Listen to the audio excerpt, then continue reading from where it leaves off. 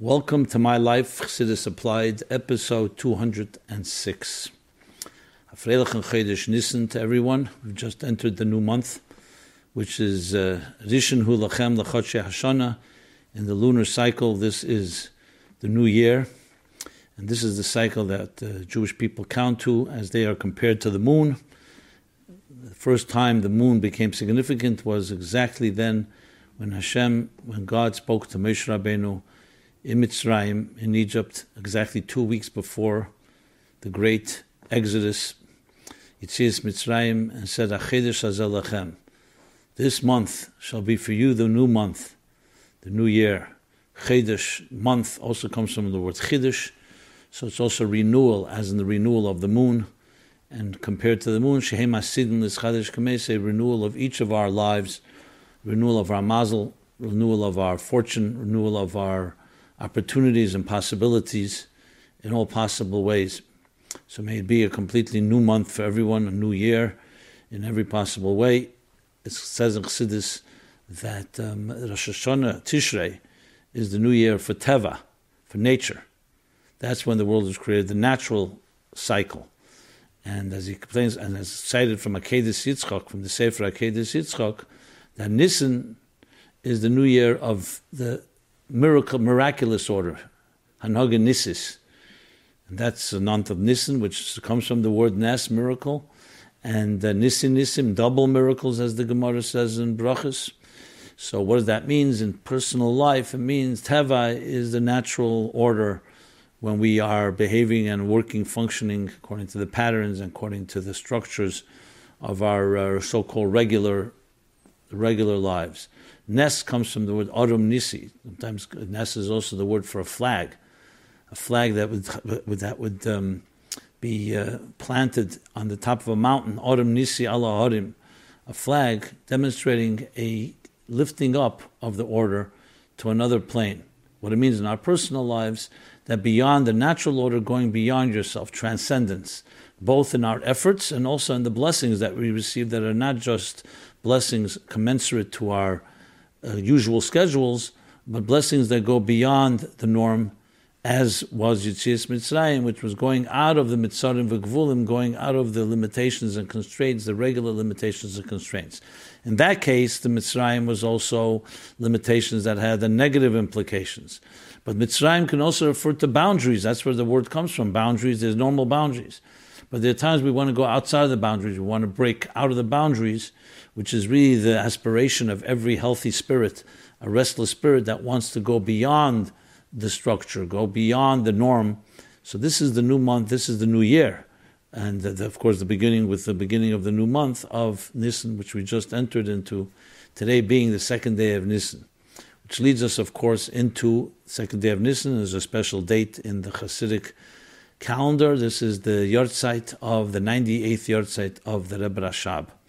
98 years ago, in the year Tafresh Pei, in Rostov. Rostov is the city where the Rebbe Rashab went to after leaving Lubavitch in Tafresh Ayin Vav in 1916, or end of 1915. He moved to Rostov, and Rostov would be there for approximately 4 or 5 years. And then on Beis Nisan, Tafresh Pei, the Hebrew English year would have been 1920. There was the Stalkus of the Rebbe Rashab, so documented, so movingly and so touchingly, in a very profound way, by Berel Rifkin in the famous Sefer Hashkafta the Rebbe. I recall reading from it the previous years when I discussed Beis Nisan. Of course, as the Rebbe says, V'ba Shemesh v'zarach Shemesh, as the sun sets, the sun also rises. That same moment, as the Stalkus of the Rebbe Rashab, was the ascent of the son, the Frierdiker Rebbe, Mamal Mokim, is Ben Yochid, the only son and Ben Yochid of the Rebbe Rashab, who became automatically Rebbe right then. As Nashkafta the Rebbe, he documents that transition, how the Frierdiker Rebbe was obviously quite reluctant, besides the tragedy and the sadness of the Stalkus, to assume leadership, but because his father told him that he should say Maimer Chassidus, so he cites there in Hashkafta the Rebbe, he brings there that the Frierdiker Rebbe told Rabbi Rifkin, since my father said I should say Maimer Chassidus, I don't want to say it for the public, I have to fulfill my father's order and command, so please come in and I'll say the Maimer. And he said the Maimer, Reishis Goyim Amalek, right after the Shiva of from Beis Nissen. Reishis Goyim Amolik was the Maimer, the last Maimer that the Rebbe Rashab said, and it was the first Maimer that Frierdiker Rebbe said, and Rabbi Rifkin, of course, told the Chassidim, and he left the door open, so more people were able to hear the Maimer. And we have the Maimer today. It's written and published by the Frierdiker Rebbe. He wrote it, and it's published, and it has tremendous ideas, especially about the Istalkus of a tzaddik and how tzaddik's, even his physical presence and the physical room and the physical furniture, he brings all that, and the Maimer there is nitzchi. And he tells the story that when he was a young child, the Frierdiker Rebbe was once hiding in the room, and the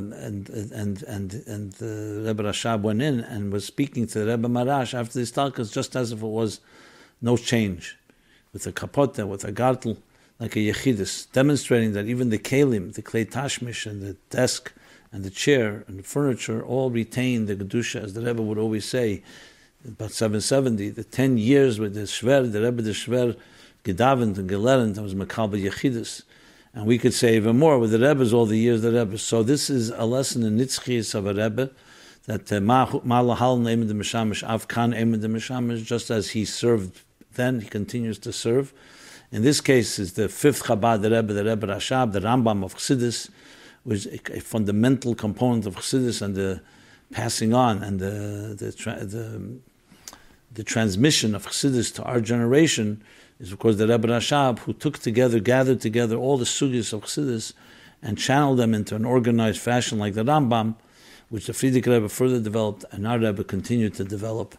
And this is therefore the classic Hamsheichim of Tafrei Samach Vav and Tafrei Shayim Beis, Samach Vav and Ayim Beis, as they're lovingly known, the two magnum opus, the two fundamental Hamsheichim, not just by Morim, that they were a series of discourses that laid the basic framework, the comprehensive framework of all of Chassidus, especially Ayim Beis. I teach now Ayim Beis every morning, and by the way, you can see it online on YouTube. We have a special Ayim Beis channel. You could also go to ayimbeis.com, ayimbeis/wikispaces.com for a full array of resources around Ayim Beis, which lays out, as I said, gathers together all the sugyas, all the concepts and all the themes of Chassidus Chabad, which of course channeled the themes of Kabbalah, which channeled all the themes of Primis HaTeira from Matan Teira till this day.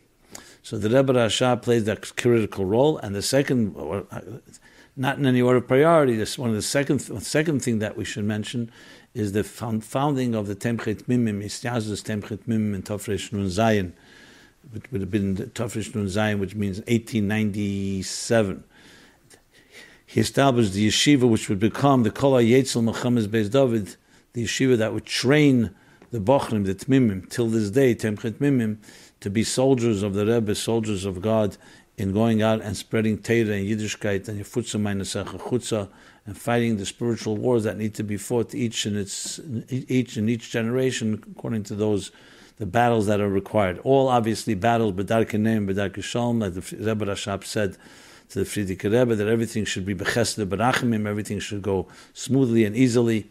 Of course, that blessing was very necessary, especially in 1920, when all the tzaddis were just beginning after the Tsar and after the Russian Revolution and World War I, when the Bolsheviks and the communists took over, things just got even worse, ultimately leading to the Frierdiker Rebbe's arrest. So Beis Nissen is a key day in the life of Chassidus, and therefore in my life Chassidus applied, where the Rebbe Rashab explains so many ideas in Chassidus in this way that we can then use it and apply it to our lives personally in every particular way.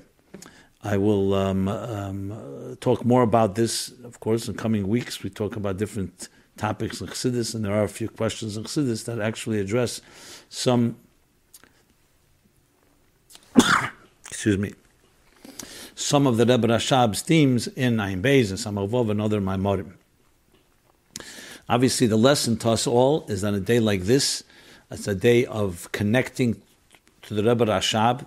All the Rabbeim are like one entity. The Rebbe says, in Moyer, they're one Moyer, even though each had their own particular style or particular approach, but that was in their manifestation. So it's a day where we connect, Histalkus, as it says in the Ageres HaKedesh, it's Peil Yeshua's Bekerev Aretz, all the Aveda of the Tzaddik, of the Rebbe, gather together, and they elevate, and they come down and bring tremendous Yeshuas, salvations, B'kerev ha'aretz, even down here to each one of us. To us, of course, it comes through the Rebbe, but it is the Rebbe Rashab's particular kav, as the Rebbe, when he speaks Sukkot about the Ushpizin, of course, the day of Ushpizin of the Rebbe Rashab, and many different themes, some of them I just briefly mentioned, and of course there are many others. So it's a day of connecting to the Chassidus of the Rebbe Rashab, learning the Maimorim of the Rebbe Rashab, especially when you see so many of the Rebbe's Maimorim are based on the Maimorim of the Rebbe Rashab, the early years, over the years, as they are cited in the footnotes of the particular Maimorim and respective Maimorim. This is also the week, we're coming to Shabbos HaGadol next Shabbos, and also Shabbos Parshat Tzav. So let's speak a bit about that as well. In the Maimorim of the Rebbe Rashab, as well as based on, of course, the Maimorim that came before him from the Rebbe Marash, Tzemach Tzedek Mittler Rebbe, and the Alter Rebbe, talks about Shabbos HaGadol in a few places, based on what the different reasons why this is called Shabbos HaGadol. The Alter Rebbe in Shulchan Aruch cites the reason, because on this day, Nes Gadol, a great miracle happened. So it's not just a Nes Gadol. And what was the miracle? Basically, Memakim Mitzrayim B'Bchereim, that the Bcherim, when they heard of what's going to be coming, and the threats and so on, they came and they made a civil war. They stood up and fought with Pari and with the Egyptians. Why is this such a great miracle? Because it's a miracle that God takes the Jews out of Egypt is a great miracle, and that He strikes the Egyptians. But the Egyptians to turn against each other, that is the greatest miracle of all, because it's the ultimate transformation. The Gemara says, it's cited in Tanya, that asks the question, why is the greatest prophecy about Mashiach is said by Ager, Avadia. Sefer Avadia talks about the greatest Giluyim, the revelations of Mashiach, concluding, V'hoisel Hashem Amlucha. So the Gemara asks, why Avadia? There was Yeshaya, there's Yecheskel, Yirmiyahu, and many others, Malachi, and so on. And the Gemara answers in Sanhedrin, because Meneu Bei Abba Lishde Bei Narga, Avadia came from Moav. The transformation of the world, and transformation is not just that there'll be light will conquer darkness, but when you transform from Moav itself, Ager. So the mashal is that when you want to cut down a tree, you use the tree, the wood from the tree helps cut down the tree. Because an axe has a handle. That handle of the axe is made of the tree. What does that mean in more psychological and practical terms? That the greatest transformations are the one where you use the enemy itself to fight the enemy. You could use the examples of antibiotics, or even homeopathy, where you take a strain of an infection or bacteria, and when you concentrate it, you can build up immunity against that bacteria, which is why when a person, once they could deal with a cold, they build up immunity to it. So you see there's the concept of transformation. It's the ultimate transformation of something from within. If you can take, for example, any type of addiction, or you take any type of vice that we deal with, the ultimate is not just that you stop it, but you use what you learn from it for the good. Like he speaks in Tanya about the Tshuva Ma'av in chapter 7, he says the ultimate tshuva is the one that you use, Zenas Nasli Kazachias, that which was once a crime becomes now a merit. Not the crime becomes a merit. The crime ceases. And Shvirasan Takanosan, you have to eliminate, annihilate, destroy the negative. But the energy that it's causing you to love even more, because when a person is thirsty, the thirst is even greater. The things you learned from when you were in that situation. Like the Gemara talks about Resh Lakish. Another example is that we learn even from a thief. When the things you learn from the mistakes you made, and you can derive from that and turn it into something that's positive, like the Gemara says, the pillows. You could take the pillows that were offered in sin, are now being offered in mitzvah, beheter, permissible. That's the ultimate transformation. In context of Chassidus applied, it's a tremendous concept when you help people whenever they're dealing with a challenge. It's one thing is to get rid of the challenge. It's another is to tap it and tap its energy and channel it and harness it for the good. That's the ultimate form of transformation, and that's Shabbos HaGadol. So it wasn't just enough to strike the Egyptians and forcing them to let the Jews go, but that they themselves would turn on each other. That's the ultimate transformation. It's also Shabbos Parsha Tzav. So one word about Tzav. Tzav is, of course, the Parsha where the Chanukah HaMizbeach is, this is continuing of the Chanukah HaMishkan, I should say, the dedication of the temple. And this is Hashem telling Moshe Tzav to command what should be done on these days that they were dedicating, and the different laws about Karbonis and other things that Tzav covers. The word Tzav itself is, even though the word is used many times in the Torah, Tzav comes from the word Tzavsa, Tzav, command. But Chassidus explains, Tzav comes from the word, like mitzvah, from the word connection. So it's more than just a command, it's a connection. And it all connects because the Rebbe in Tavshin Mem Zayin, which would be, now we're in 31 years ago, tremendous Sikha by Yikra, which is the beginning of Chodesh Nisan. The Rebbe spoke about the Nitzchis of Nesiim, and spoke about how a Nasi, that's we say now the Nasi, we started Chodesh Nisan, every day we say the Nasi, about the Nasi from Parsha Nasi, of the offerings that each Nasi brought in the temple, and the eternity of these Nesiim, which the Rebbe also alludes to, obviously, the Yud Aleph Nisan comes later in the month, but also Beis Nisan, and he actually cites the Maimon I mentioned before, Reishis Goyim Amalek, and talks about the Nitzchis of a Nasi, which means the connection we have to Rebbe, the Tzav, the connection to Moshe Rabbeinu of each generation. So even though there are many places in the Torah it says Tzav, God commanded, but there's one portion in the Torah that's actually named Tzav. So it's very fitting when we're starting the month of Nisan and we're going into Pesach, when we celebrate, of course, Moshe Rabbeinu and the Moshe of each generation, leading each generation out of its Mitzarim v'Gvulim. Every generation has its inhibitions and its fears and its insecurities and its boundaries and limitations. So Tzav, just the name itself, as the Rebbe so often emphasizes, is a lesson in life itself. And the name of a parsha means the whole parsha's theme is the connection. You could say the name of the chapter is connection. And as we know, when you're tied above, you don't fall below. Connection is the secret to all success. No one can succeed alone. You always have to have the connection to those that became before us, the connection to the Rebbe of the generation, connected to the Moshe Rabbeinu, which ensures that we have an unwavering commitment, that no matter what we go through, we have the connection, keeps us honest, maintains our integrity. Which of course all comes down to practical lessons that each of us can apply, each one in our own personal life. With that, let us go, and let me make a comment now about the essays. We're in the final week of evaluating the essays, so another week and we will have them all finished, and we'll make the announcement. So we're excited about that. And now let me go to some questions. Since I'm talking about a Rebbe, let's start with that question. Uladovka ba. To what extent does cleaving to the Rebbe attach one to God? As always, I want to give some cross-referencing. My Life Chassidus Applied, we're now in the 206th episode, so you can imagine there's 205 episodes before this. They're all archived. You go to meaningfullife.com/mylife. You find all the archives. You find the forum where you can submit a question anonymously, a comment, and thank you for your questions. They keep coming, and I see that people are really trusting this program, and I really am I'm humbled by that, the ability to be able to talk about things that really matter. And again, I want to just assure you that every question will be addressed. It's just that we have many questions, so I can't just address them all in one shot. So please be patient.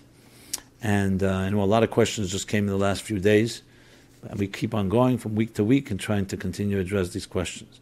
I also want to mention this program, of course, is a free program for the public.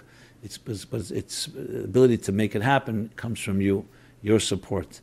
So please, any amount of support is deeply appreciated to be able to continue this, the hard work that goes in preparing it and presenting it, and the entire team that's involved in it. So go to meaningfullife.com sponsorship and make a donation in honor of Nisan, in honor of Pesach, and we're happy to dedicate. If you have someone, a loved one, a birthday, an anniversary, or a Havdalah, a yahrzeit, in memory of a loved one, we'd be happy to dedicate a program to that designated week or to a respective person in their particular significant date. and thank you for that. Cross-referencing the topics I spoke about so far, Shabbos HaGodel and Parshat Tzav, please go to episodes 111 and 157. And lessons from Beis Nissen, episodes 61, 111, 156. And I've talked about the Rebbe Rashab a number of times, which is why I didn't elaborate so much. I'm cross-referencing to also episodes 89 and 91.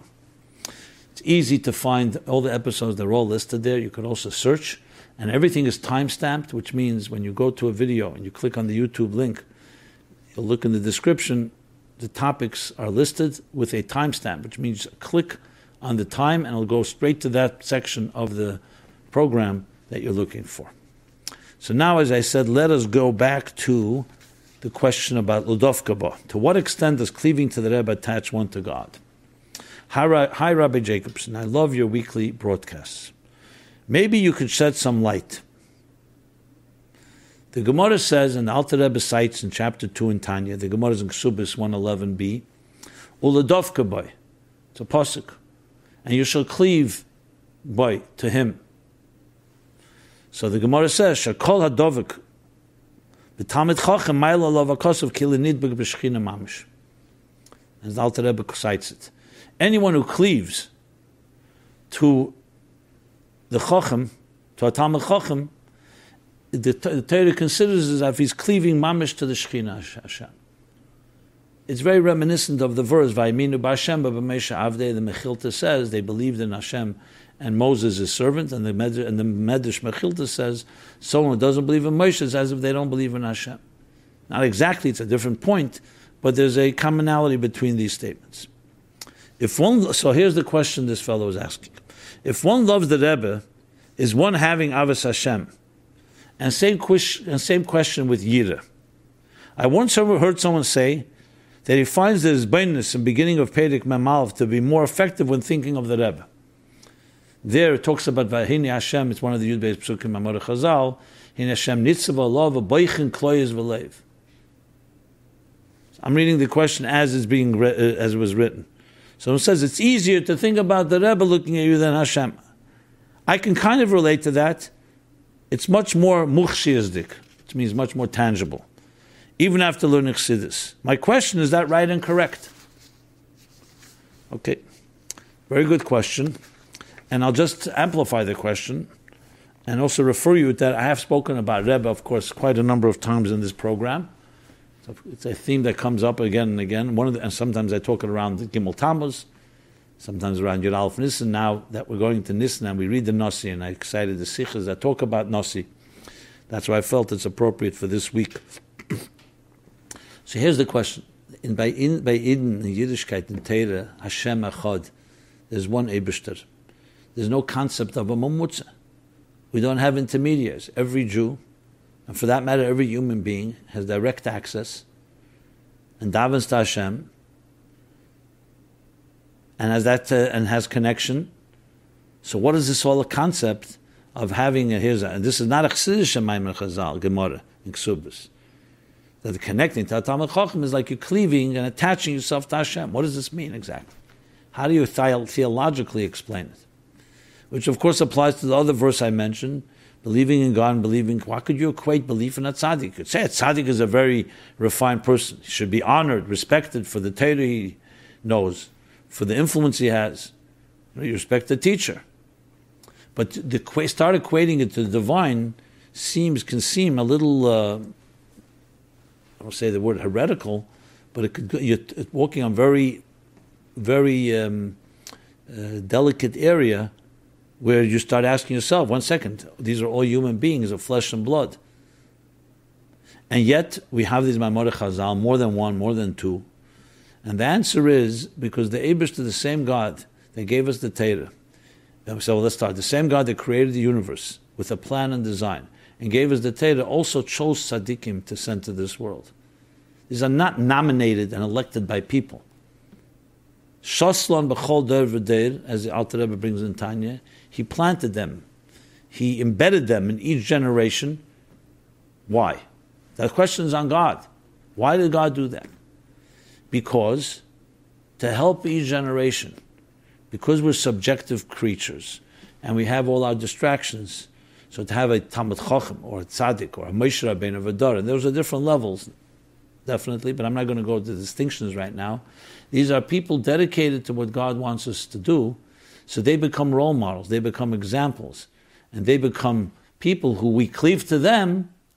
It helps us cleave to the Eibishter. It's not Chas v'Shalom a replacement, it's the exact opposite. They are completely bottled. If they had egos, God forbid, or they had personalities, or their charisma, that's not it. The exact opposite. It's their selflessness and their transparency that helps us to become more selfless and more transparent in our commitment and dedication. And that's what the Maimer Chazal means. So to make a very clear distinction, we daven to one God. Can we go to a tzaddik and a rebbe and ask him to intervene? For sure, because he has, just like you go to the Kosel, you go to a shul. Why? God is not everywhere. Because there are environments, and there are people like the Kohen Gadol, when he goes in on Yom Kippur and Kedesh Kadoshim. Again, this is all divinely ordained. It's not we chose somebody. As a matter of fact, when Shmuel heard the people want a king, he didn't want to give it to them. Even though Sum Tasem Alecha Melech, it says in the Pasuk, because as he explains in Derech Mitzvah Mitzvah Mini Melech, because he says they don't want a king because the Torah is mitzvah. They want a king because they want for their pride and nationalistic pride, and because others have kings. Hashem tells them, give them a king anyway. But the whole purpose of a king is to be a mamutz, is to be bottle. Not because we're proud, here's a king in all pomp and circumstance, and we're proud of it, and he has wealth, and he has all the things that comes with it, that a king comes with. The exact opposite, a king is malchus, and malchus les megam al klum, like the moon, has nothing of its own. Because it has nothing of its own, it reflects the divine kingship in this world. So God chooses these people and places them in this world. Every generation has its Moshe of a generation to help us connect to Hashem. Now, can you do it directly? For sure, you could do it directly. But with a Rebbe, with a Talmid Chacham, it makes it easier. Not going to go now into Neshama Klolis. It's another discussion what a Neshama Klolis is, as he speaks in Perek Beis and Tanya, taking it to another level. So then to answer your question, if one loves the Rebbe as one having Avos Hashem, I wouldn't quite put it that way. Avos Hashem is a mitzvah, Haftas Hashem Elekecha. It doesn't say V'haftas Moshe Rabbeinu, it doesn't say V'haftas HaRebbe. However, based on this Maimer Chazal that we talked, if a person loves a tzaddik, loves his Rebbe, again, not for selfish purposes or for the side shows, but loves the godliness in him, so in essence he is loving something that God put in this world, is loving the godliness of this tzaddik. But v'haftas Hashem Elekecha is loving God. So no, loving the Rebbe is not the replacement for loving God. If anything, it helps you love God, just like Avos HaTorah. When you love Torah, you're not loving something else, you're loving Hashem's Torah. When you love a tzaddik, you love a Rebbe, you're loving Hashem's Rebbe. And you love another Jew, you're loving also Hashem's child, Hashem's creation. It's not about the person, it's about God's presence within that person. So that's how I would... regarding Perek Mem Aleph and Tanya, I would be very careful. No, Perek Mem Aleph and Tanya says, Hine Hashem nitzav olov. Does it help to know that the Rabbi Yechim Ben Zakkai, does it help to know there's also a human being watching? Of course, Rabbi Yechim Ben Zakkai told the students on his istalkus, halavai, shi'eh aleichem, that you should have upon you yiras shamayim, fear of God, fear of heaven, as you have fear of yiras basar v'dam, fear of others. So obviously, knowing that you have a mentor, you have a Rebbe, you have a teacher watching you, is going to add to your accountability than just a visible God. But the Tanya is saying Perek Mem Aleph, the Eibishter is watching. Now, if you say the Eibishter and his tzaddikim are watching, if that helps, today, I just want to make sure not to replace it, because unfortunately there are some people who distort these ideas and they actually do try to replace, or they're not distinguishing and they create confusion where there's not necessary confusion. So it's one God who chose different people in this world, each generation, to help us see a living role model, an example of bittul, an example of what it means to be a divine person. And that's how we have to look at it. In Ponim B'Ponim, the Maimer, Rebbe Rashab's Maimer, Tov Reish Nun Tes, and I'm specifically focusing on Rebbe Rashab's Chassidus because of Beis Nissen today. So he speaks there about the Mamutza Machaber and Mamutza Mafsik. There's a interface that separates, an interface that connects. For example, a Meturgeman, a translator, translating, let's say, someone speaks Hebrew and someone speaks English, translator what does he do? He knows both languages. He takes the Hebrew, translates to English. Takes the English, translates to Hebrew. He's a mamutza mafsik. Why? Because first of all, translation may not be exact. Secondly, he's in a third entity. He's not a transparent channel. He has to translate as accurate as possible. So, but he's called a mamutza mafsik. And there are many examples of an interface that separates but connects. Then there's mamutza machaber. There's no separation altogether. It's a transparent channel. It's like a complete reflection. It's a transparent channel that connects one thing to the next. Why do you need it? Because Hashem chose Moshe Rabbeinu to convey his message to Pari. Hashem chose Moshe Rabbeinu to convey his message to the Jewish people. Chose Moshe Rabbeinu, Moshe Kibul Teira Messina. Hashem couldn't tell the Aseres HaDibros to the Jewish people directly. He couldn't take them out of Egypt alone. But he wanted someone like us. So you have Isha Lekim, like the Medrash says. Isha Lekim, Moshe was a godly man. What does a godly man mean? Godly. One God, but there's godliness. There's Elokah and there's Elokus. If you are completely sublimated and completely dedicated with bittul to God, then you become an extension, a channel of godliness in this world. And Moshe was that person that Hashem chose, that he should hear the Torah from Hashem and convey it to the people in a selfless Moshe Ya'anov, the most humble man that ever walked on earth. And the same thing with Moshe of each generation. That's the way it's supposed to be understood. Mamutza hamachaber. I hope that's enough. And with that, let us go to a second part of this question. Oh, before I go to the second part, here's a bunch of episodes where this is discussed more at length.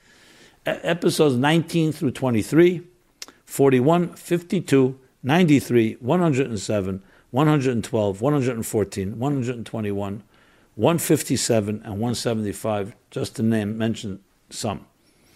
Obviously a very popular and very recurrent theme and topic. Part 2 of this question is, what special powers does the Rebbe have? And here I refer you also to episodes 198 and 199. I'm not sure what you mean by the question, what special powers? Obviously, when a person is a godly person, like I was mentioning, Isha Lakim, the Medrash says, Memechza Lamata, he was like a divine. Memechza Lamata, he was human. Obviously, this doesn't mean physical. It means that there were two components to him. You say, how could you say such a thing? We say it about every human being. Every one of us created B'Tselem Elikim. V'yikach Offer min Adama, Hashem Elikim, God took earth from a clump of earth from the ground, and by Yipach Ba'apav Nishmas Chaim, and instilled and blew into it, imbued it, breathed in it, the Ruach, Yipach Ba'apav Nishmas Chaim, he instilled in it a Nishmas Chaim, a living life force, and we say in Tanya Perik Beis, Chelik Elika Mimal Mamish. So we all have two parts to us. Again, a divine dimension, this doesn't mean the divine. It doesn't mean the God, it means godliness. So when you speak, for example, Atzilus is Elokus. The Eibishter is Elokah. God, and there's godliness, godly energy. Things that are holy become transparent channels to the divine. The same thing with human beings. So, of course, a person in that state probably has special powers.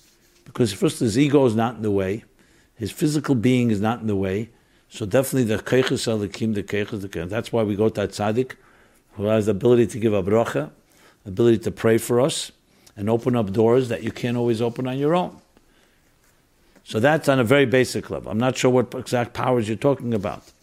There's a famous Yechidus in Tovshin Chof, when the college students came to see the Rebbe. It's been published in English, the Rebbe actually edited it, and they asked the Rebbe, can the Rebbe perform miracles? So the Rebbe explained and said, a miracle is basically going back to the engineering room and rewiring something that God set into motion, wires. Everything in this physical world evolves from the spiritual. So if someone can go to the spiritual and so-called tinker with it, so automatically it will have a different effect in this natural world. That's what the Rebbe said is a miracle. Then the Rebbe concluded, then the Yechidus, he said, so if I influence you tonight in this audience, in this meeting now, that each of you should go away doing extra mitzvah, I will have performed a miracle. When the Rebbe edited it, he took out the I, he said, we will have performed a miracle. It's obvious reasons the Rebbe wrote that. But the point is, looking at it that way, it doesn't even sound so miraculous, right? But that's how simple it is. Because what at the end of the day is a miracle, God set a program in motion. The program, think of a computer program. This program rules and governs the universe. Of course, God is running the universe through these rules. The sun rises at a certain time, the sun sets, the seasons, the celestial bodies, the movements of planets, all the Daimon, Sameach, Chaim, Adab, everything going through its trajectory. But so there's a program. Let's say someone can go into the machine, into the program itself, and change a few points, a few lines of programming, so it'll have a different effect. That's what the Rebbe basically said. People who have godliness and their lives are dedicated to that, say tzaddik geizer, HaKadosh Baruch Hu mekayim. Not every person. A tzaddik decrees, God will fulfill. HaKadosh Baruch Hu geizer, God decrees, tzaddik mevatel. A tzaddik could abolish, could eliminate. How could you say such a thing? Because these tzaddikim have the power to go into the godly forces in nature and tinker with it. This is not done every day, but possible. When my good friend Peter Himmelman, first time he met me, and he always reminds me, when he asked me the question, he says, you speak about the Rebbe, such a great man, does he have special powers? Like almost cynically said, can he fly? Superman, I guess he was thinking of. So my response to him was, as he reminds me, I said, I never saw the Rebbe fly, but you have to remember, for the Rebbe, walking on earth is just as miraculous as flying. As the Baal Shem Tov says, what's the difference between a miracle and a natural event? Frequency. If the sun were to rise once in our lifetimes, everybody would come running up. What a miracle. But since it happens every day, we get used to it. And we need a new novelty, a new rush of excitement. But at the end of the day, Chacham Tzvi also says, nature is basically many miracles happening in a perpetual and the continuous motion, so you start seeing it as a pattern. But it's not a pattern. Every one of them is a miracle. Every time we breathe, is it a miracle or is it natural? You start wondering, what's the difference between nature and miracle? Maybe nature is just a bunch of miracles happening on an ongoing basis. So when you think of it that way, a Rebbe has special powers. But a Rebbe is most importantly as an example of what God wants a human being to be on this earth. An example for us, an example to teach us, example to help us fulfill our mission. We have so many distractions. Even with a Rebbe, the Nisyanis are great. But a Rebbe, God sent a messenger to this world to tell us what our mission in this world is. Let me sum it up with that. Okay. Next question. Next question is, why are we holding on to chumras which don't seem to be part of the original Torah? Hi, Rabbi. I'm a great admirer of your program, and I have some deep questions which I hope you can resolve. Lately, as I'm learning and in general thinking about my Judaism, I'm having issues dealing with halacha, law, Jewish law. It seems to me that the modern-day application of Torah law is light years away from the Judaism of old. I have a hard time understanding why we hold on to old chumras. Chumras are stringencies, or what else would I say? That's a good way of saying. Chumrah means there's a mitzvah, you do it, this is how you do it regularly. A chumrah would be doing it with extra measure, with more care, with more caution. Chumrah literally means with more chumrah, with more stringency. So he's saying, I have a hard time understanding why we hold on to old chumras which were disproven. Like not eating milk and fish because it was mistakenly written, as opposed allowing cheese, even though we now know better. There's a laundry list of things that we still hold on to, even though we all know that it has no practical relevance to us, like Netilis Yadayim for bread and Chalav Akum. A very bothersome issue is Chatas Ne'urim, the release of seed for no reason, Zera Levatala. There's no source for it in the Torah, and the only asmachta is an expression from the Gemara, means that it's not necessarily a law, it means it's a theory or a consideration or a havamina. The only asmachta is a story dealing with someone who purposefully went against Hashem by not making a woman pregnant. The closest lesson for these days that I can draw from this story is that we shouldn't use birth control.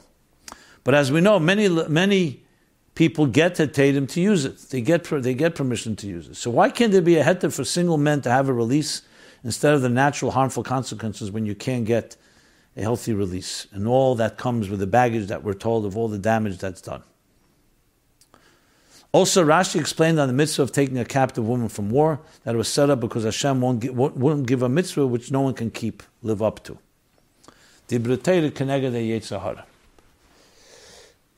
Does anyone think that there are a significant amount of Barchim who get married after 18 that can be nichshel in this sin, this Aveda? I believe that Torah is 100% emes, but I feel like it was hijacked perhaps at times for well-meaning reasons, like to be frumer than other religions, which has happened in our nation's history. So what's the true emeskite of Torah? Is it sticking to every old chumrah that a man with a white beard created, or is it applying true Torah values to our everyday life in a meaningful way as opposed to our robotic 1, 2, 3 Shmon Esrei way? Like if halacha would be developed today, what would be considered work? Driving to shul on Shabbos or walking 2.5 hours on a taluch? Okay, I read it exactly uncensored, and I apologize if anyone's offended by any of the lines, but I felt it may be some little risque, but still someone on someone's mind, I'm sure on other people's mind. Reading it does not mean I agree with everything that was said. Let me make that clear. But this questions, the whole point of this, my life, is taking questions. So let me address this question to the best of my ability. Firstly, I want to go back to what I said before about tzaddikim. People ask me often the question, skeptics, it's one thing, the written Torah, we understand the written Torah. We accept that. But the oral Torah came from the rabbis, human beings. Maybe better than us, but still human beings. As one person once said to me, imagine when you play the game telephone, you whisper in someone's ear a word, water. He whispers to someone else to another. By the time he gets back to you, in the same room, where everybody sees each other, and it'll probably be a completely different word. So how can we know that the oral tradition, which is oral, passed on thousands of years, different people who we don't even know, it's exactly the way it was passed on, the way it was in its original. Written Torah, okay, the written Torah you could say was written, this is how it was written, every Sefer Torah was written from a previous Sefer Torah. Very good question, right? So my response always is, I'm not going to prove to you Torah. I said, how do you know Torah Shebeksav is right? No, Torah Shebeksav, the written Torah. I said, what, you remember? You remember God giving the written Torah to Moses? You believe. Yes, I believe. How do you know? Many people have questions about that. And my goal is not to undermine the person's faith, and my goal is to make a point. She says, okay, maybe you're right, maybe not for sure. I said, how do you know there's a God? No, God for sure exists. How do you know? So we have proofs. My point I want to make is, I want to demonstrate like this. If one believes and accepts that this universe, with all its intricate and amazing, mind-blowing design, was created by a designer, by an engineer called God, with a purpose. If we say that even about a simple abode, a building, if we say it about a machine, if we say it about a piece of technology, no one just went to build a piece of technology. There was a purpose why we have smartphones and why we have automobiles and why we have airplanes, why we have buildings, and why we have every piece of object, anything that was ever man-made, has a purpose. The engineer, the creator, the architect, the author, the composer has a purpose. So, accepting that the universe, which is far more complex and far more designed and far more organized than any of the above, than any book ever written, any music ever composed, any art ever drawn, any building ever built, so it has design and purpose. So the question is, what is the purpose? Would it make sense that God would create a universe with design and purpose and not tell human beings, who are such an integral component in this universe, what the purpose is? Human beings He created with intelligence, with free will, with the ability to make choices, with the ability to destroy, God forbid, or to build. Wouldn't He tell them how they should live their lives to the best? So it's all in a logical sequence. You accept a God and a world of design. Design implies a plan. A plan implies a mandate, an operator's manual. You buy a computer, you buy a phone, it comes with an operator's manual. So that is necessary component, because to create something with design and not telling the people or the components that are part of the design how to fulfill that design and purpose doesn't make any sense. Now, if you look at Torah Shebiksav, there's no way that from Torah Shebiksav alone, we don't have the operator's manual. It's not complete. There's almost no mitzvah you can figure out from the written Torah. So that compels us to say that the written Torah, in the words of the Rambam, Torah bipirusha nitna. Hashem never told Moshe, the engineer, never gave the operator manual just a posuk, Bereshis bara l'kim z'shmayim v'sa'aretz. Or v'hoya ois al yodecha v'tetofes beinei necha. He explained to him, where beinei necha? In other words, the verses came with an interpretation, or with the tools how to interpret. The Yud Gimel Midrash HaTorah Nidreshes ban. Without that, the operator's manual is not complete. Without an operator's manual, the design doesn't make sense.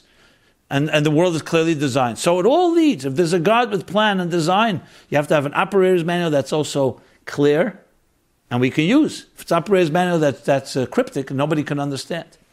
This would mean also, and this goes back to the idea of Moshe Rabbeinu and Rebbe, that he also gave us people who are selfless and will not mix their agenda in to help us teach us this operator's manual. They will be our teachers. They will convey the words, and they will not let their ego get in the way. So not like in the game of telephone. There, who cares? Here are people who their whole lives are dedicated that every word of God is repeated exactly as they heard it, generation after generation. Could there be people who distort it? Yes, that's why there's a Hilchos Mamrim in the Rambam and other Sfarim that talk about what's the reality check, so to speak, to know whether a minig, whether an interpretation in Teresh Baal Peh is accurate. So you have to have consensus. There's a whole system of checks and balances. So when we hear today Teresh Baal Peh, it's not just the rabbis came up with something. It's firmly grounded in Teresh B'Ksav, and could have been even given in Halacha L'Moshe Messinai, or at least the interpretations of how it's learned. And there's rules to the process. Even the things that you, so to speak, are dismissive of, that you say Chol Vacuum or others, you look in Sfarim, yes, it could have began with a technical reason, but there's also deeper spiritual reasons for many of these customs or the Rabbanon and so on. There's a lot of things in the Chumash itself you could say, you know what?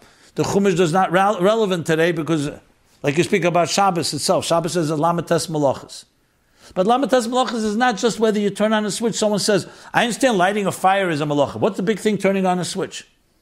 So let me ask you something. The Rebbe once writes in a letter to somebody, and for God, creating the world is like turning on a switch. The only reason we don't do work is because God doesn't do work on Shabbos, meaning the work of creation. For God, creation was even less effort than turning on a switch.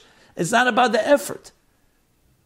It's about the creation of something. It doesn't matter whether if you press a button, if you create something, if you carry inside your house, even heavy load, it's not like creating something. For all the reasons given, Shusay Yochid and all the different explanations, what's considered a malach and not. It's not the place to go into right now. Especially when you learn Primis HaTorah Chassidus, you realize that mitzvah is not just for the technical reason. There's always a deeper reason. There's also always an element of a divine command in it, and deeper reasons that we don't always understand. So meaning to someone to just go ahead and say, you know what, here's a system that's thousands of years old, and has, yes, evolved according to the rules, based on the Yud Gimel Midas, which is the 13 methodologies by which we interpret it. But when a Rav today interprets it and paskins a certain way, it becomes part of the canon. Of course, there's levels of what's considered precedent over other. Obviously, a Mishnah is stronger than a Gemara. Achreinim is weak. A Rishonim is stronger than Achreinim, and all the different guidelines for the many different reasons. But they all have an element of authority. Dvar Hashem zu halacha. I'm not going to go now into the whole structure of Torah that works and how it works. So if it's a chumrah that doesn't have any basis, then maybe it should never have been. Maybe somebody just thought of a chumrah that came out of their from their pupik, is obviously not a chumrah. But if it's a chumrah based on the laws of Torah and based on Rabbanim and people who have the authority to interpret Torah, why were chumras made? Because asuyusi yogla Torah, because there have been laxity in certain areas. That's a lot of the Rabbanon. What did they do? Instead of you having a situation where you are going to be confronted with a challenge, let's avoid the challenge in the first place. So many of the Rabbanons come from that. So you'll say, 1 second, why can't you just trust people? Because that's part of the process of Torah. Take an example today, Hilchos Yichud, which was always seen as primitive. A man and woman should not be alone together. They're not married to each other. Nothing, doing nothing. What, you can't trust people? Look today with the whole Me Too movement. People are starting to respect something which everyone always thought was some archaic thing. It's like, primitive, childish, immature. Because the wisdom of the Chacham is the wisdom of Torah. Now, so that's why it says, Hadvik bebed tamad chacham, the Lashon that I quoted before. It's like, Shal kol adavik b'tamad chacham, Milo of koskil nidbuk b'shchina mamish. The Talmud Chacham is not coming with his own ideas. He's taken the Torah principles and applying it to each generation. Each generation has its challenges. And who knows that? A true selfless. Now, if you'll tell me a Rav is not a Rav, he doesn't have Yiras Shamayim, or he's a person who's just coming out with kinds of things for reasons. So when you say Mehechen Dantuni, you ask where the sources are, you go to another Rav, and you get a consensus. There is checks and balances. Not every Chumrah just goes, just because somebody wants to make a Chumrah. And there are Chumras that taka were only a period of time, and then afterwards you don't do it. That itself has guidelines, what remains, what doesn't remain. Again, I can't go into every detail here, but I will say the following, that yes, there are chumras that people just assume upon themselves, and in other areas of their lives they're completely lax, and that can be sometimes quite pathetic. Some people, they choose on certain chumras. They could have another chumrah that comes to basic things like Ahavas Yisrael. No, the chumrah, the famous story with the Frierdiker Rebbe by the Seder, where somebody, a guest, put the matzah into the borscht, which of course you're talking about on Pesach. And behold, there was a whole commotion going on there.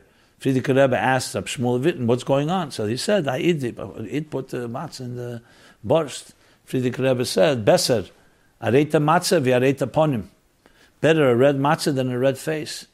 Many people are matzah and borscht. They go crazy. That doesn't mean the chumrah doesn't exist, but you have to also have context. There's a Jew here sitting there. He doesn't know better. You embarrass him because of your chumras. So that's already a whole other distortion where people use chumrah. The chumrah is still valid, but you have to know when, what, and how do you say something to somebody. The chumrah is never meant to be at the expense of insulting someone or hurting somebody. Ahavas Yisrael is a mitzvah sesa daraisa, klal gadol b'Torah. So this is context already. This is already common sense and a little Yiras Shamayim. So to use chumrah is just to use them like a stick in an abusive way. You'll know my position on that, and I've talked about it many times. But to dismiss chumrah is because it's been used by some people that way, yeah, those people, they need to get what they need to get. But the chumras, we shouldn't throw out the baby in the bathwater, because there are many times these chumras are actually gifts given to us. Because when you care about somebody, this is how the Alter Rebbe explains it in Likutei Torah, when you care about someone and you love them deeply, what do? You take extra care. Like you tell your child, here, I'm going to put on an extra sweater today because it's cold outside. Is that a chumrah or it's love? I'm going to send someone to walk with you down the street because I don't want you to walk alone. Is that a chumrah or love?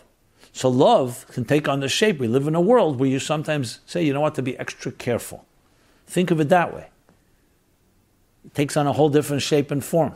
And when it's coming in a loving way like that, you can appreciate it differently. The Alter Rebbe says this in Likutei Torah. So you see, there's a whole different dimension to it. But still, I don't want to dismiss the fact that some people distort and abuse chumrah. Some people, b'chlal, focus on one thing, the wrong things. They make a tofel a ikar and ikar a tofel. That comes from either ignorance or from people's insecurities and their own distortions. And not criticizing. Some people, it's out of ignorance. They don't know better. Pesach is coming. Pesach is, of course, the holiday of chumras.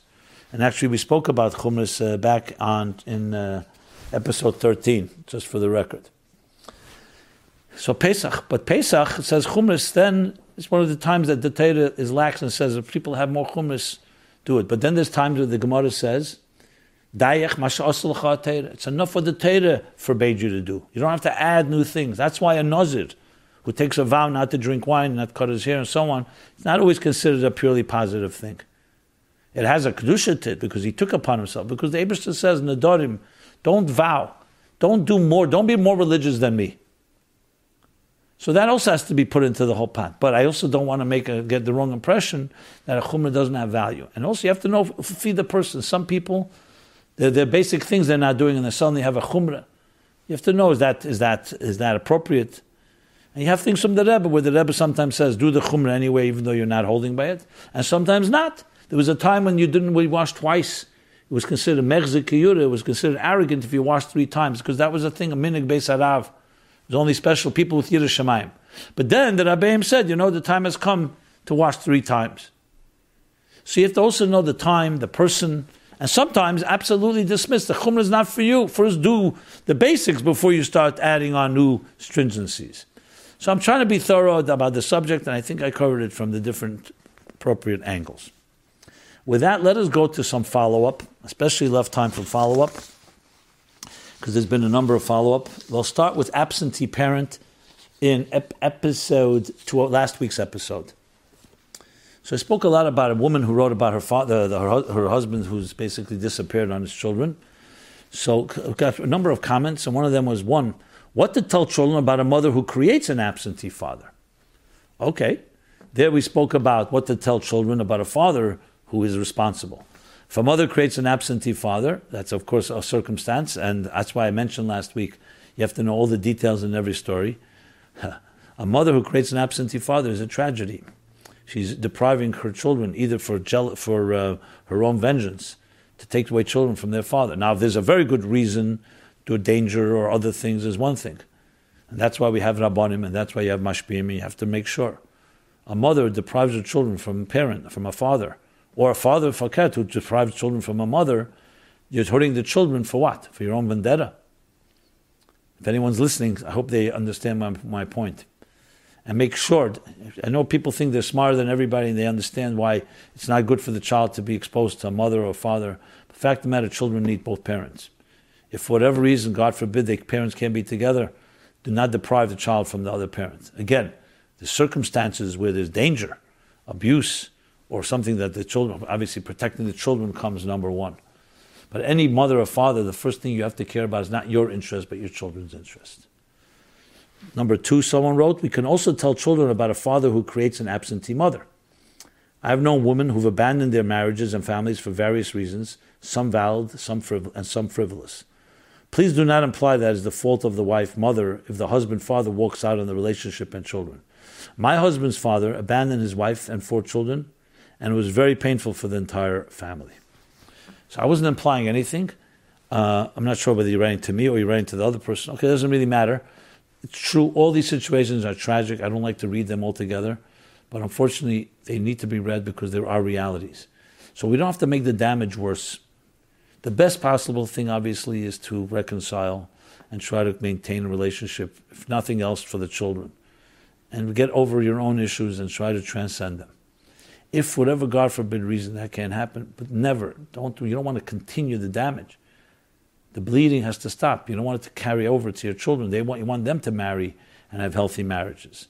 And I say this from my heart, a plea to everyone listening. And I know people listening, because I know from the questions I get, and I know some of the people listening, this is absolutely relevant to you or someone you know.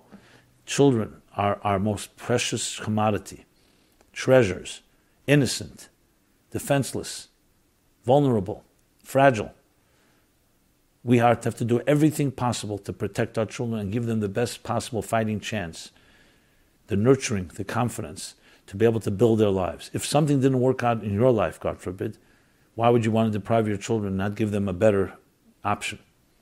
So I say this again to anyone in these type of circumstance. Then there was a follow-up about bariatric surgery. Let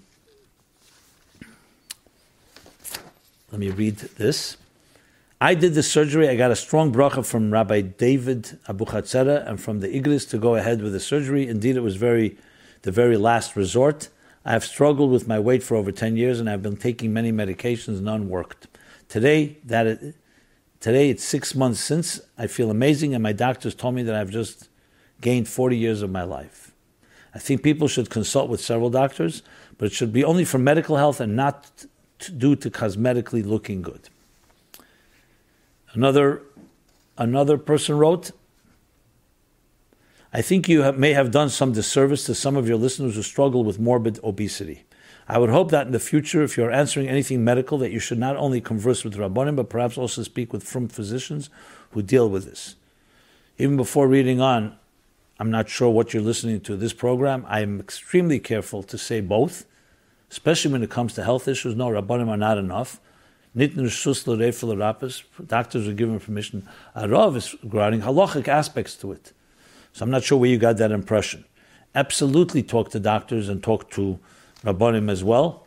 And I don't rule not on medical issues and not on halachic issues. I want to make that disclaimer right clearly here. I try to share things from the Rebbe, directives, always making the disclaimer that you have to go and speak to someone. It's case by case. There are medical circumstances, emergencies and other things, and by all means. But that doesn't take away from the Rebbe's notes, and you have to take everything into account and understand the nuances, and it's a big picture, even before continuing to read on. Without going into minutiae, the writer continues, and referring you to any articles, weight loss surgeries are not plastic surgeries. They have many long-term health benefits. Plastic surgeries such as liposuction or abdominoplasties do not. Weight loss surgeries of all kinds are not experimental. Granted, they are not without risk. However, neither is obesity. With current risk-benefit ratio, it is surprising that more people are not doing them. Insurance companies pay for them wholeheartedly, and those who need it not because these surgeries are cheap, but because they have saved themselves on future costs associated with caring for patients with morbid obesity burden. For example, some of these procedures are associated with reversal of diabetes.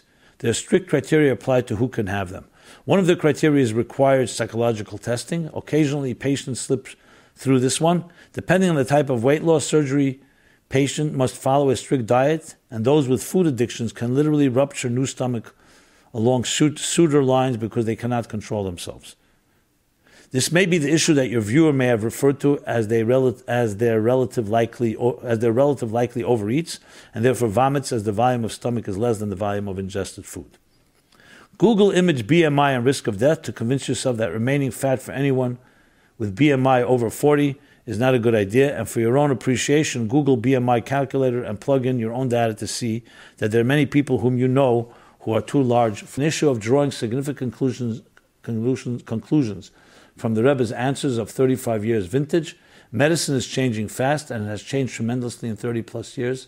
It was probably a good thing the Rebbe did not go to the hospital during Simchas Torah for a heart attack, as the treatment they used then is considered very harmful now. To do so now would be a crime and a severe aveda. I can go on, but I hope I made it clear. Well, I read your note, but with all due respect, there are many angles to this. And when a Rebbe says something, he's quite wise. He knows that people are going to listen to it, and they will read it 35 years from now. They may read it 350 years from now. So though you may consider yourself an authority, but who says you're an authority? So I want to just say, with all respect, the good points you've made, I think it has to be looked at from all angles, and that's why I read what you wrote. But I want to make it very clear, not everything you wrote is the Ten Commandments either. And it's true, you have to weigh everything as far as risk versus benefits. And the surgery, with all respect as well, is still, there are many controversial things about it. It's not so black and white as if, okay, you're obese, here's an option and go for it. You mentioned testing, there's many other factors, and no one yet knows long-term consequences. Not to mention that, I think, is also irresponsible from your end. So if you're going to dish it out, I hope you can take it as well. And with that said, it is nuanced and has to be addressed from many different angles. Okay. We'll do one more follow-up. I wanted to do more, but everything has its time limits. So we'll do, are Lubavitchers who live in Crown Heights second-class citizens? This goes back to episode 204. I spoke then about where the Rebbe wants people to live in Crown Heights. This is back in 204, so we're now following up. Rabbi Jacobson, you spoke last night about this. And last night, I mean 2 weeks ago. You gave to understand if a Lubavitcher does not go on shlichus, he's not a good chassid, he is second class. Well, second. Before I continue reading, absolutely not. There's no such thing as second class in the eyes of God, in the eyes of the Rebbe. Everybody is God's child. And so where you got such impression, I would like you to go back. I use the word second class? Never. I would never use such, and I wouldn't even use not a good chassid. I said, if you ask the Rebbe, what's his first option for every person on earth? Why did your neshama come down to this world? To make money, to be comfortable, to eat? It came down to spread your chutzah and Deir Shvi to bring Mashiach. You don't need me to say that. And hundreds, starting from the first Maimer, Bas Legani, hundreds of sikhs. That's what the Rebbe. So if you want to know honestly what the Rebbe wants of us, he said, if a person chooses not to do that for whatever reason, God bless them. But let's not deny what the Rebbe said. Does that make them second class? No. Maybe they have good reason. Hashgacha pratis. Whatever it is. God, as I said, God bless them, and the Rebbe will bench them, and they're benched. But before I even read on, but we have to know, what did the Rebbe say and what he wants? Just like someone will say, even a person who doesn't follow what it says in Torah is also not second class. But you have to know what's expected and what's not expected. Now can I continue? Now I'll continue. How can anyone think that this is the Rebbe's shita? Well, you just heard what I had to say. How could anyone think that the Rebbe is going to make one of his chassidim feel second class? Yes, absolutely, as I just said. I'm taking the exception and commenting on every line because I find it so outrageous that you should even suggest that I said that. I just don't want anyone to even think that way. I agree. The Rebbe spoke about the importance of going on shlichus. Exactly. But the Rebbe has also spoken many times about the importance of chizuk hashchuna, like you said last night. The shchuna where the Frierdiker Rebbe lived the last 10 years of his life, Ba'al Medain, the shchuna where the Rebbe, which the Rebbe has been living in since Chav Ches Sivan Tov Aleph. Why would anyone in their right mind think that one is more important than the other? Well, the Rebbe said so. He told people, I want you to go on shlichus, I don't want you to live in Crown Heights. So to make your own conclusion, especially if it's based on your comfort zone, is not what the Rebbe said. That's the difference. Now, people who live here, it's a beautiful shchuna. But there are many times the Rebbe said to people not to live here. The Rebbe's war was that people shouldn't leave here because of fear. The Rebbe wanted the shchuna not to fall apart because people are running away. But it's a very big difference if a person has a choice where to live. Maybe they have to make other calculations. And remember again, shlichus is the number one calling and mission in this world, period. I wouldn't even equate the two. I live in Crown Heights, but I'm never going to equate and say that was the chatchila what the Rebbe said. Go on shlichus. You could do shlichus in Crown Heights, do it that way. Anyway, my comments on your comments. Why would anyone in the right mind think that one is more important than the other? This is simply the work of the Frumer Yetzer Hara. Or may I suggest, maybe it's the Frumer Yetzer Hara, somebody that didn't go on shlichus and they should have, and they convinced themselves living in Crown Heights is holy enough. They're supporting the kosher stores here and Kan Tzivus Hashem Asabracha. To make a chassid feel depressed in second class, I'm continuing to read with my Pirush Rashi and each line here.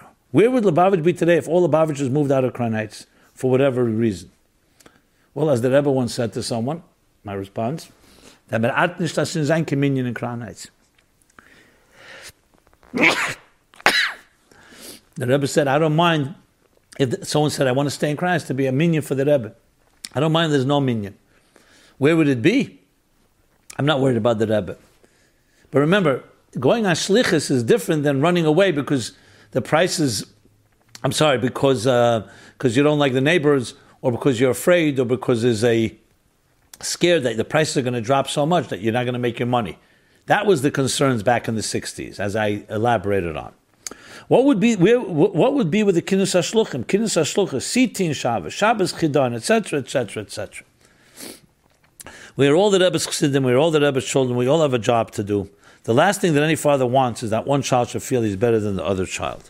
Anyway, I think I made my point and comment, and I understand where you're coming from on a personal note, and I'm not here to criticize you, but we do have a Rebbe that laid the guidelines, and it's not you or I or anyone else that determines this. So I would say to you as follows, that the Rebbe's first choice for everybody was to go and be a shliach somewhere, and not spend time in their own community, even in Crown Heights. If you ask the Rebbe, prefer stay in Crown Heights or go on shlichus, you tell me, what do you think the Rebbe would answer? Are there exceptions? There are a few, but not the rule.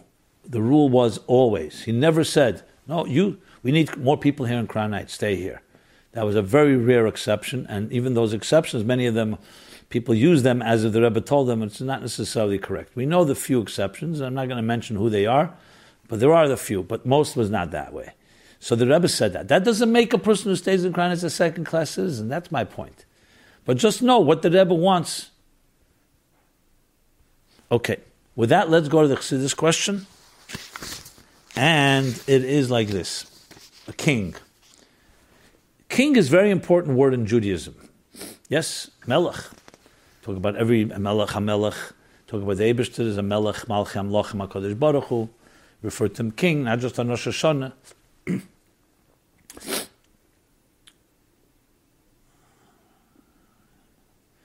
Every bracha we make, Baruch Atah Hashem Elokeinu Melech HaElam, etc. So king is a very important word in Judaism. We refer to God as the Melech Malchem Lochem.